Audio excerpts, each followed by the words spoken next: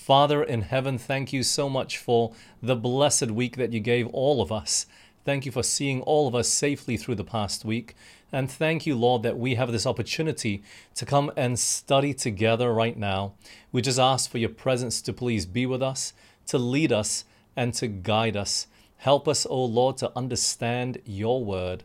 And I pray that you'd speak to us with your Holy Spirit, we pray, in Jesus' name. Amen. Well, the study that we have for this evening, we're continuing the parables of Jesus. And if you missed the previous studies, you can go back and look through the playlist there. You should be able to find all the parables that are listed out there. And we have been going through systematically all the parables that Jesus has been sharing and teaching. And tonight we're going to be looking at one that is quite controversial out there in the Christian world. It is the parable of the rich man and Lazarus. And you know, this parable does have a little bit of a background to it. And it starts off there in Luke chapter 16 and verse 13. Luke 16 verse 13, the Bible says this: No man can serve two masters. Pardon me, no servant can serve two masters, for either he will hate the one and love the other, or else he will hold to the one and despise the other. Ye cannot serve God and mammon. Jesus says that we cannot serve two masters. We cannot serve God and money. We will either hate the one and love the other, or we'll love God and hate money. So we can't love both. If we love money, if we love the riches, which is what the word mammon means, it will wean our affections from God. The two just do not go together. And this is the conclusion that Jesus makes. However, when the Pharisees heard it though, how did they react? Look at Luke chapter 16 and verse 14. And the Pharisees also, who were covetous, heard all these things, and they derided him. The Pharisees, when they heard it, the Bible says they derided Jesus. They ridiculed him. They made fun of him. They mocked him because obviously they did not agree with the conclusion that he was making. And it was clear that they were in a religious position, but I guess it seems that they were the ones that were chasing after the riches of the world, money and the gold and the tinkling of all these precious jewels and gems, the things that so many worldly people cared for, they cared for and wished for as well, rather than eternal and heavenly things. So, we know this because even the temple, it had been turned into a marketplace where animals were sold for exorbitant prices, for really expensive prices, just so that these religious people could make a living, and I guess a more comfortable living at that. But how does Jesus respond before he actually launches into the parable? Obviously, he disagrees with them. They're on two opposite extremes. But what does Jesus say? Look at this. Luke 16 and verse 15. And he said unto them, Ye are they which justify yourselves before men, but God knoweth your hearts. For that which is highly esteemed among men is abomination in the sight of God. What did Jesus say? He said to them that, they might think otherwise and try to justify themselves and their position in the sight of men, but God knew their hearts. God knows all hearts. And who are those that are highly esteemed? It is the rich people of the world. It is those that had the extra money, the wealth, that were living in luxury and abundance. And Jesus said, these are the sorts of people that God says is an abomination in his eyes. Now look, let's clear something up here real quick. Not every rich man is an abomination in God's eyes. Yet Jesus said riches and God do not go together. Why? You see, this is where now we will jump into the parable and we will dig deeper into this conclusion that Jesus has seemingly made, that I'm sure some of us probably who has maybe an abundance of wealth or more than the average, or you're living very comfortably, you might disagree. But look at what Jesus is trying to teach us in this parable. So now let's go to Luke chapter 16, verses 19 to 21. This is what the Bible says. There was a certain rich man, which was clothed in purple and fine linen, and fed sumptuously every day. And there was a certain beggar named Lazarus, which was laid at the gate, full of sores, and desiring to be fed with the crumbs which fell from the rich man's table. Moreover, the dogs came and licked his sores. So immediately we see in this parable a contrast between two groups of people, one rich, one poor. We have the name of the poor man. His name is what? It's Lazarus. And we have no idea who the rich man is. We don't know his name. We don't know his background. We know a little bit of detail that we're going to look at in a minute. But, it seems like Jesus is just going to tell us why the rich man is not saved, why we can't serve God and our riches, right? So remember this, because this is the conclusion that Jesus made at the very beginning when we looked at the background, right? You can't serve God and you can't serve mammon. So it's obviously fitting that we look at the rich man. So let's continue. Let's continue reading this parable now. Verse 22 to 24. And it came to pass that the beggar died and was carried by the angels into Abraham's bosom. The rich man also died and was buried. And in hell he lift up his eyes, being in torments, and seeth Abraham afar off, and Lazarus in his bosom. And he cried and said, Father Abraham, have mercy on me, and send Lazarus, that he may dip the tip of his finger in water, and cool my tongue, for I am tormented in this flame. Now, friends, we know that this is a parable. Why? Because, look, if all the people that are saved, like Lazarus, they go to heaven, where does the Bible say that they go, actually? They go into Abraham's bosom, right? So Lazarus, he was carried up to heaven. He went into Abraham's bosom. He must have a pretty big bosom, or a chest, which is what the bosom is. It doesn't make sense that every person that is saved that goes to heaven will be in Abraham's bosom. That is not heaven, surely, right? So we know that this has to be a parable from a few factors. This is not certainly something that absolutely, definitely happens. But what else do we see here? What happens when a person dies? We know actually from Scripture that they do not go straight to heaven or straight to hell, even though this parable seems to indicate it. God is trying to teach us something from this parable, but it's not about heaven or hell or what happens after a person dies. We see other scriptures that are very clear, like Ecclesiastes chapter 9, verses 5 and 6 that says, For the living know that they shall die, but the dead know not anything, neither have they any more a reward, for the memory of them is forgotten. Also their love and their hatred and their envy is now perished. Neither neither have they any more a portion forever in anything that is done under the sun. You see, when the person dies, they are unconscious. They are dead. They are sleeping. They don't go to heaven or hell. And throughout Scripture, it points out that actually when a person dies, they're simply asleep. And friends, this is simply another study for another time. I'm drawing a conclusion for which I don't have enough text to give you, to prove to you. But, if you want to, you can look at another sermon that we're going to link to in the future that will show you actually a whole study upon death, because many people are actually interested in the study of death because that's what we all face.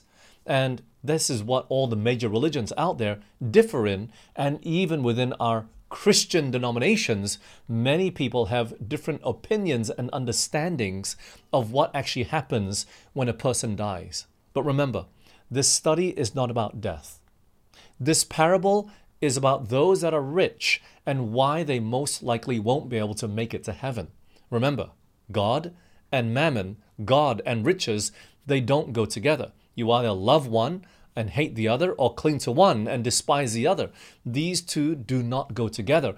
And Jesus is trying to illustrate this lesson here in this parable, not death. So, Coming back to the parable, real quick, we know that what?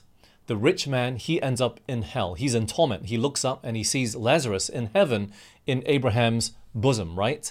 And so the rest of this parable, interestingly enough, well, actually, probably not interesting. We kind of already know.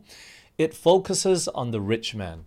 Lazarus does not say a single word, and we don't know what happens to him and what heaven is like. All we see in the rest of this parable is the conversation that this rich man has with Abraham. And yes, the rich man, he is in hell. He's being tormented, so to speak. And Abraham is in heaven. So look, what is the reason? What is the reason that the Bible gives in this parable as to why the rich man ended up in hell? Well, let's keep reading. Luke 16, 25 to 26. But Abraham said, Son, remember thou in thy lifetime receivest thy good things, and likewise Lazarus, he received what? Evil things. But now he is comforted, and thou art tormented. And beside all this, between us and you, there is a great gulf fixed, so that they which would pass from hence to you cannot, neither can they pass to us that would come from hence. So look, looking at this passage here, it seems to suggest, it seems to indicate that the reason why this rich man ended up in hell is because he was rich. And does it really mean that every rich man is going to hell because they received good things in this life? Is God trying to tell us we're not allowed to enjoy life here on this earth? We're not allowed to have any creature comforts? We got to make life as miserable as possible for ourselves? No, it's not that. But that's not the situation, you see, that is given at the beginning before both of them die. Remember, at the beginning of the parable, we actually see the rich man and Lazarus already. And it's not just simply he enjoyed the finer things in life and Lazarus didn't. And that's why he ended up in hell and Lazarus in heaven. No, it doesn't mean that every poor man is going to heaven as well. What actually happened on earth while these two were alive? Let's go back and read this again in Luke 16, 19 to 21. There was a certain rich man, which was clothed in purple and fine linen, and fed sumptuously every day. Doesn't sound like anything wrong there, right? Let's continue. There was a certain beggar named Lazarus, which was laid at his gate, full of sores, and desiring to be fed with the crumbs which fell from the rich man's table. Moreover, the dogs came and licked his sores. So, what do we see here? The rich man, he actually saw at his gate Lazarus, the beggar. He was sitting on the floor outside his house, outside his gate, outside his mansion, whatever it is. And the rich man, he never fed him. He didn't even give him the crumbs that fell from his table, the crumbs that he could not be bothered to eat. He did not even feed him with the crumbs. And how do we know that? The text says there what? He desired to be fed with the crumbs. Obviously, he never got it. Lazarus just wanted the leftovers, but never got it.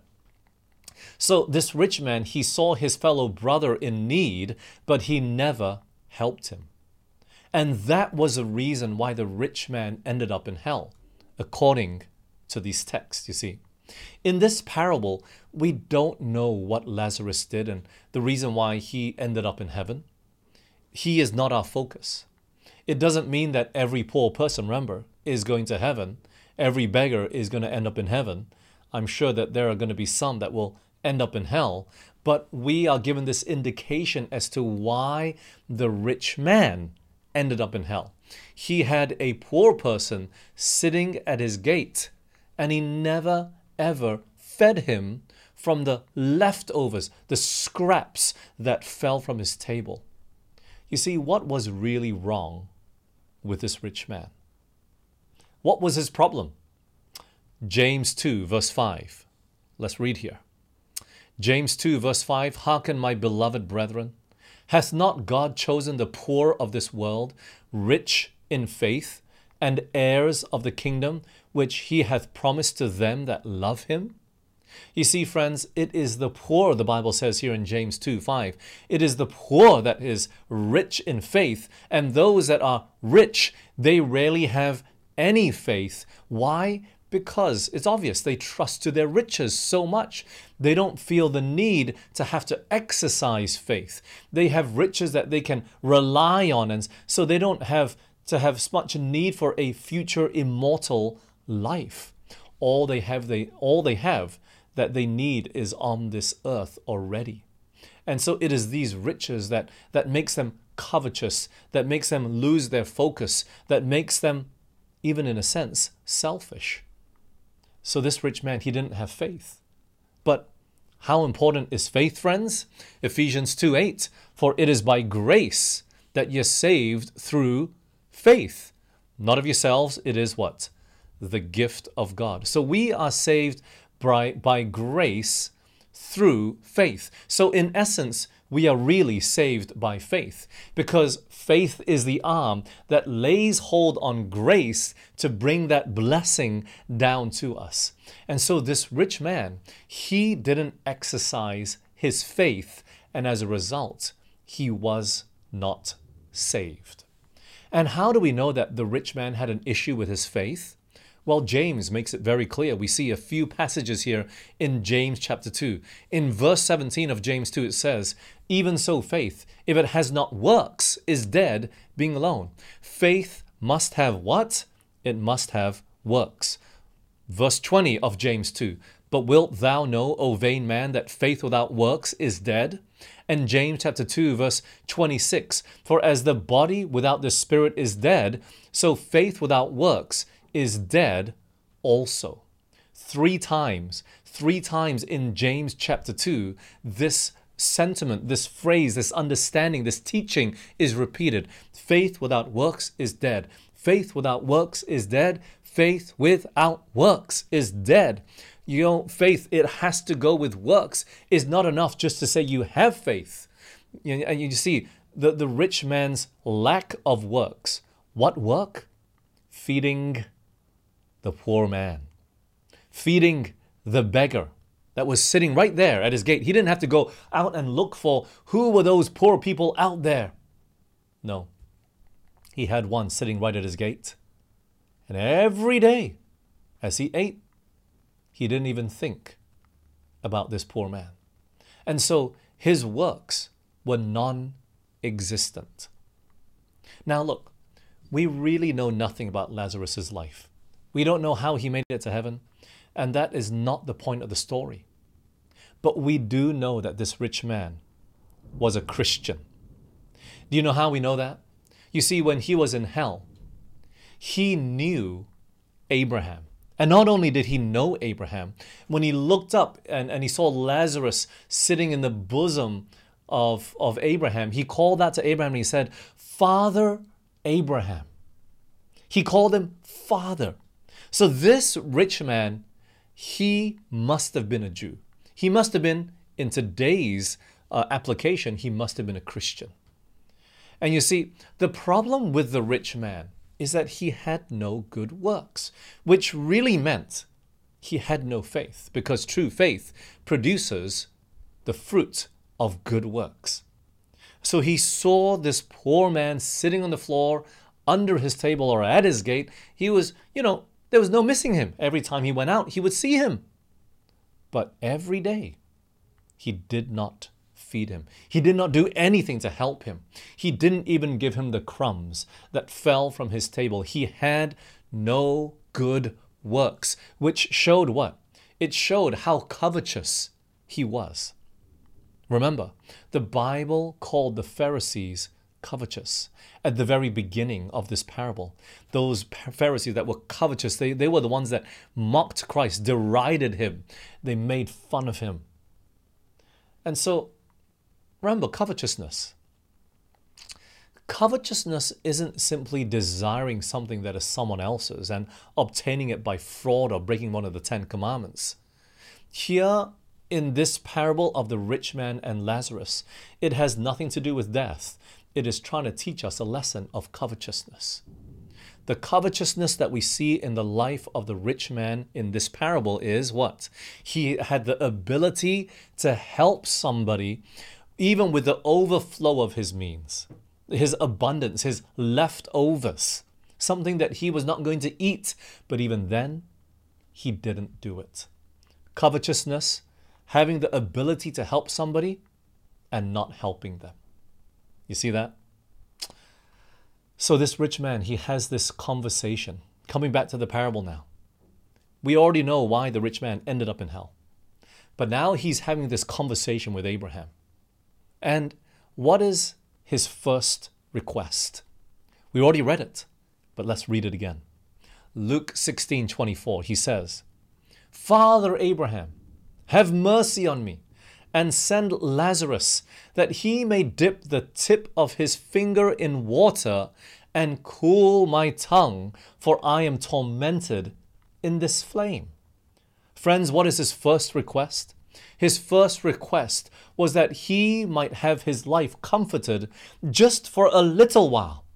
For Abraham to talk to Lazarus and say, please send Lazarus that he would dip his finger in some water and touch his tongue with it to cool his tongue so that he could be comforted. Even if it was just a drop. He didn't care. That would have blessed him very much.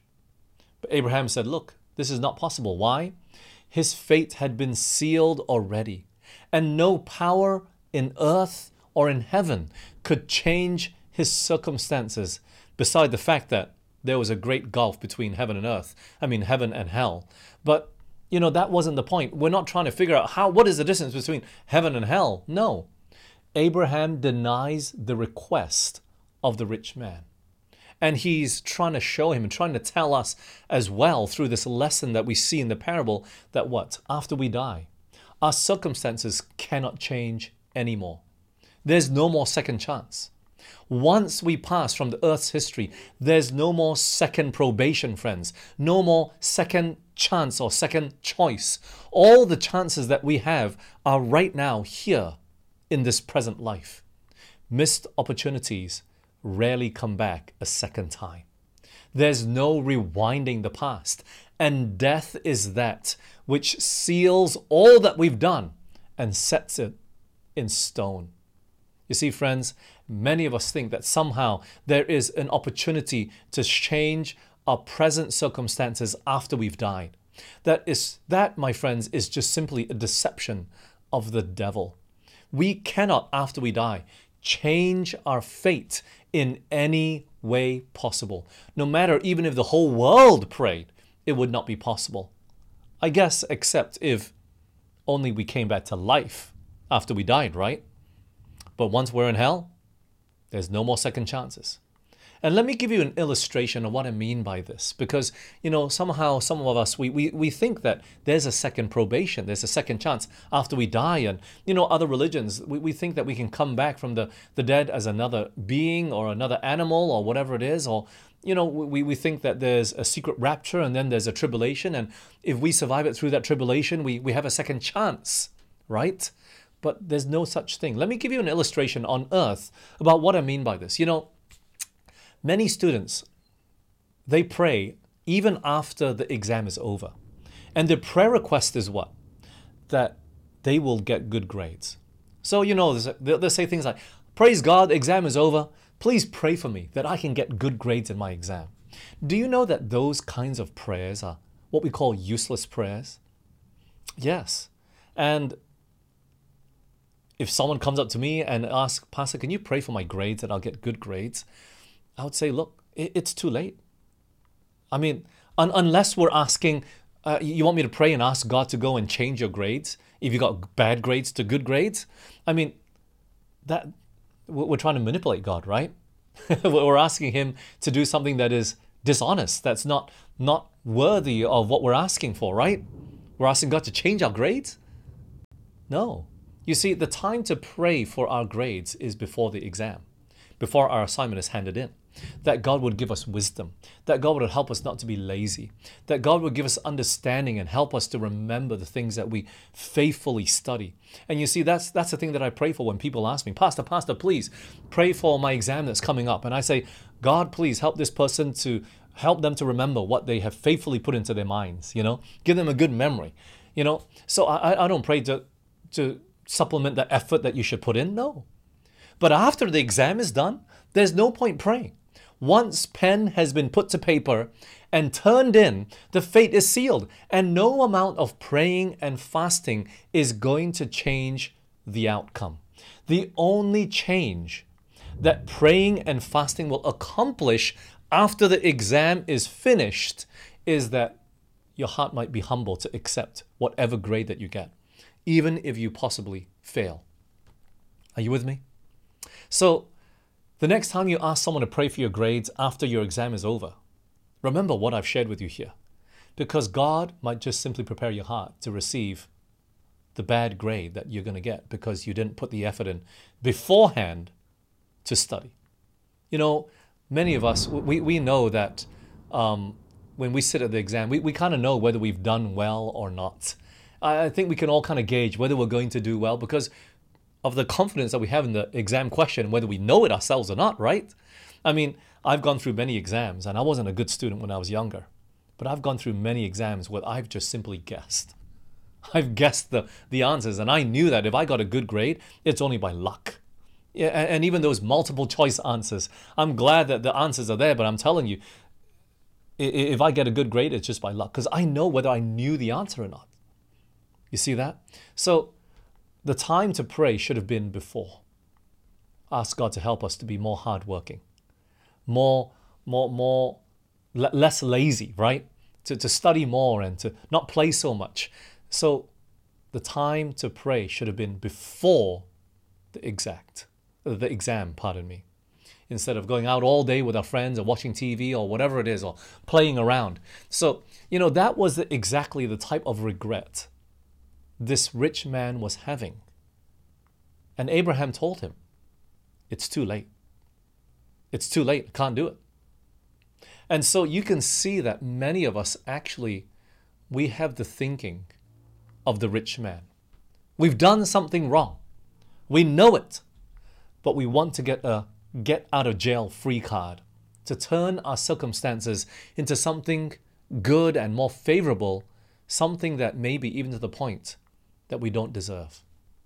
But God tells us from this parable that the time to change your circumstances is now while you are living and breathing and not in the future after you have died.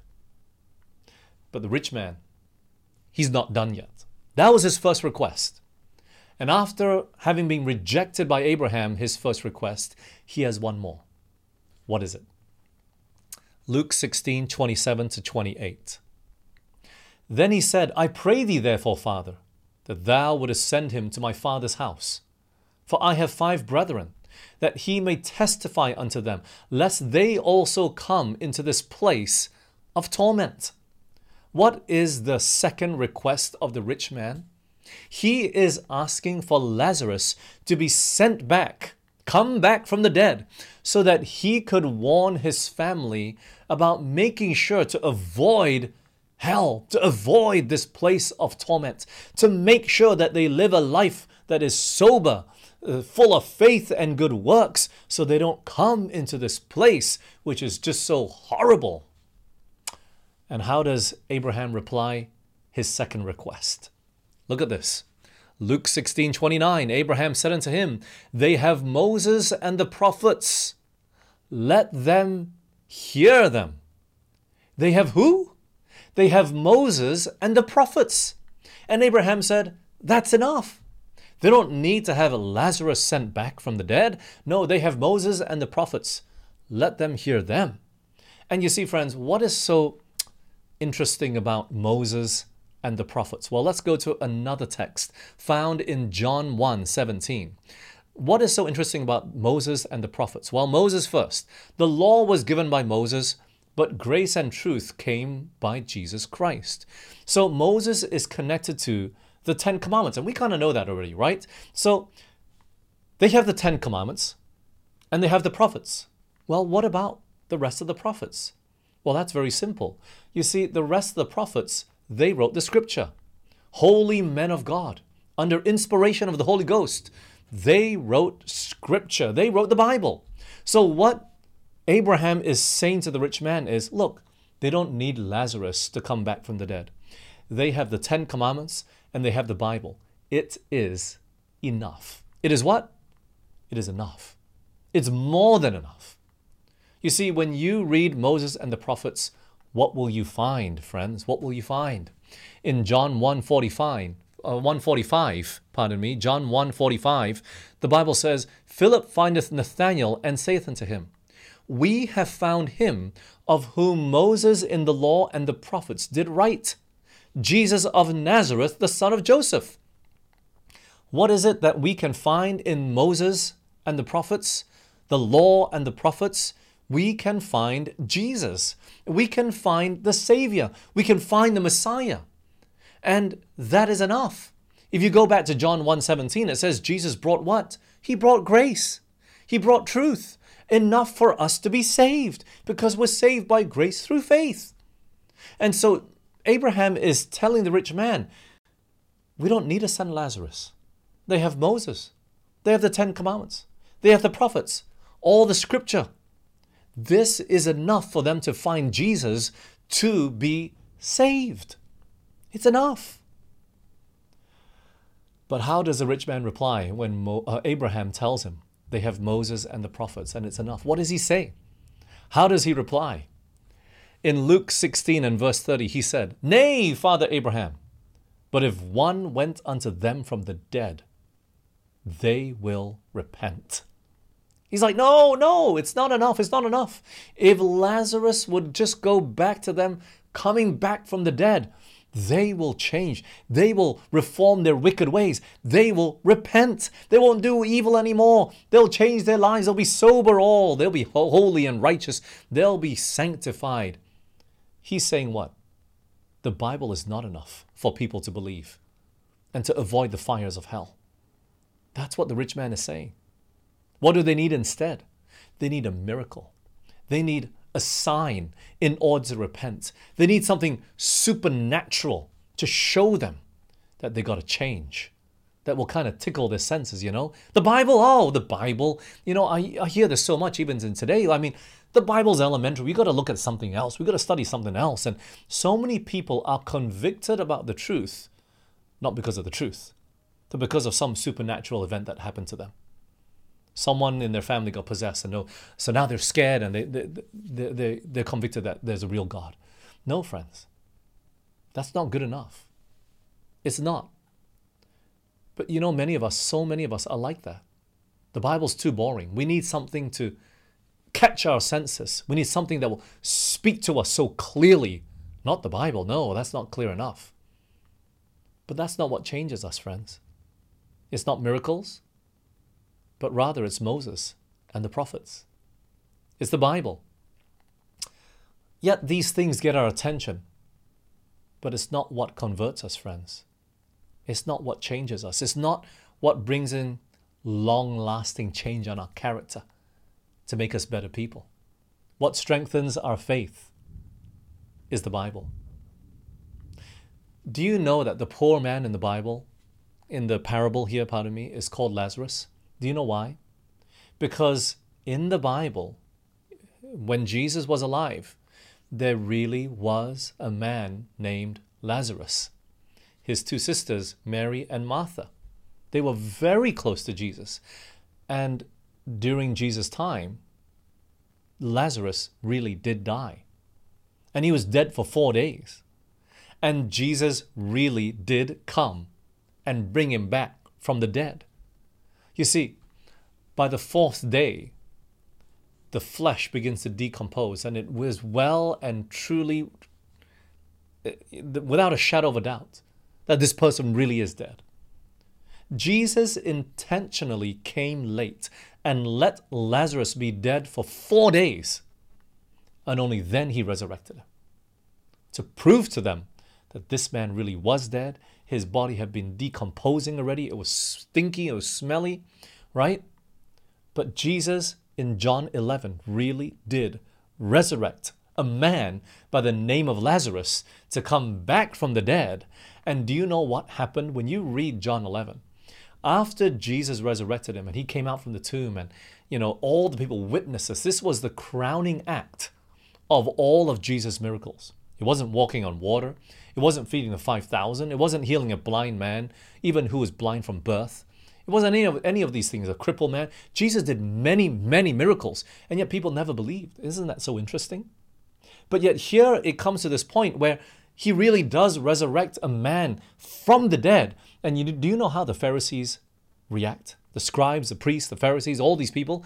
Do you know how they reacted when they saw Lazarus living, alive, breathing, really came back from the dead?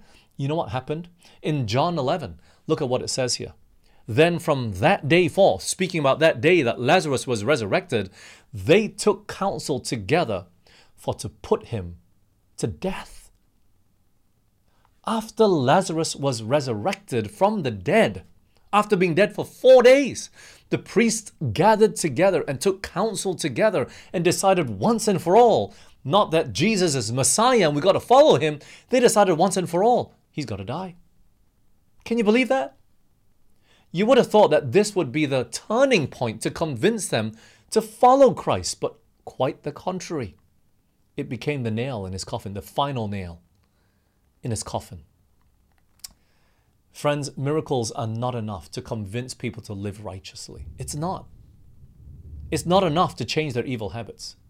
What we need is the writings of the scriptures, the prophets, the Bible. We need that more than anything else. But somehow, we got too accustomed to just hearing some stories here and there, and the Bible just got so boring. And it hasn't convicted us, not realizing that this quiet moments of spending time in the Bible is what really changes us. You see, how does Father Abraham in the parable finally reply? He says in Luke 16:31, he said to them, if they hear not Moses and the prophets, neither will they be persuaded though one rose from the dead. This is exactly what Father Abraham said to the rich man.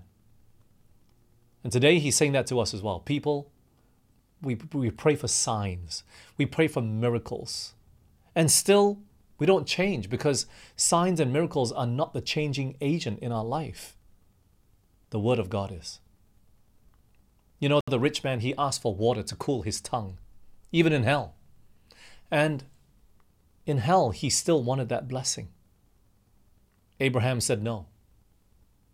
And friends, we only get one chance in this life. And when that rich man, he died, he couldn't get the blessing from heaven. But don't let anyone deceive you, friends. You're saved by grace through faith. Where does this grace come from? It comes from Jesus Christ. That change in your life is a result of you exercising your faith. And the only time to build that faith is right now, while you're alive, right here, while your heart is beating, while you're listening to the sound of my voice and watching this video or whatever it is. Right now, while you're alive, you have the opportunity to open the scripture to strengthen your faith, because faith comes by hearing, and hearing by the word of God, hearing by Moses and the prophets. And so the challenge that we face today is really spending time with Jesus, because true faith will work. The rich man, he was a Christian. He probably went to church every week, but his faith was not deeply rooted in his life and in scripture. It wasn't his priority. And we know this because of how he treated the poor man under his table, or that sat at his gate. Today we have Moses and the prophets, and even more. Don't wait for a miracle to establish your faith. Because at the end time, we're told in Revelation 13, there will be miracles that will deceive people. There will be miracles, and the devil is capable of performing such miracles. We must not base our faith on signs and wonders. We must base our faith on a thus saith the Lord. And in order to do that, we got to make time. Time to spend with Jesus. And we got to think about that today, right here, right now. Because if we fail to plan, we plan to fail. And yes, we got to make plans to spend time with God. It doesn't come naturally. If it came so naturally, all of us would be saved because all of us would have strong faith by spending time with Jesus every day. But it doesn't. So few will be saved at the end of time. The wicked that are outside the gates of Jerusalem, the Bible tells us that they are like the sea, the sand in the sea. It's numberless, it's innumerable, because so many of us, we were thinking to be better, but we never made the effort to spend time with Jesus at all. Yes, we got to make effort. It's not that this effort will save you, but we got to take time to spend with Jesus if we really want to build our faith today. Don't think that, spending time with Jesus, our faith is like our hormones. At the right time, now's not the time. I don't like a girl, but maybe in the future I'll like a girl. I think girls are yucky and icky. That's when you're 10 years old, right? Those hormones haven't kicked in yet. And we think, with age, guys will begin to look at girls differently. And then that's what really does happen, yes. And girls likewise with guys. But not so with faith. It's not hormones raging through us that one day we're going to get old and we're going to be 40 years old and now's the time to settle down. Now's the time to take God seriously. Friends, don't wait for that day to come because it may never come. It may never come. We got to make that decision today, right now, to spend time in His Word, to have a deep and meaningful relationship with Jesus. That's the effort that we've got to put in today, friends. May God help us to that end. That truly, we might have the faith of Jesus at the end of time that will weather any storm, no matter what the devil throws at us. Let's pray. Father in heaven, Lord, please help us. Strengthen our faith. Strengthen our resolve to spend time with you. Help us to decide to make that time to be with you, Lord. May you guide us and may you lead us. May you sanctify us, Lord. And may you strengthen our faith today, that we truly would make an effort to really spend time reading the Scriptures. Help us not to be deceived, thinking that it will come automatically, that we got to have a taste for it, we got to have a desire for it, otherwise we shouldn't put in any effort right now. But Lord, help us to make that effort and that priority right now, here today. Lead and guide us to that end, Father. We want to be like Jesus. We want to be in heaven. We want to live a life of fulfillment. We want to live a life that will be a blessing to everybody around us. And so, Lord, we just surrender our lives again to you today. Please guide and lead us, is my earnest plea and prayer. For I pray in Jesus' name. Amen.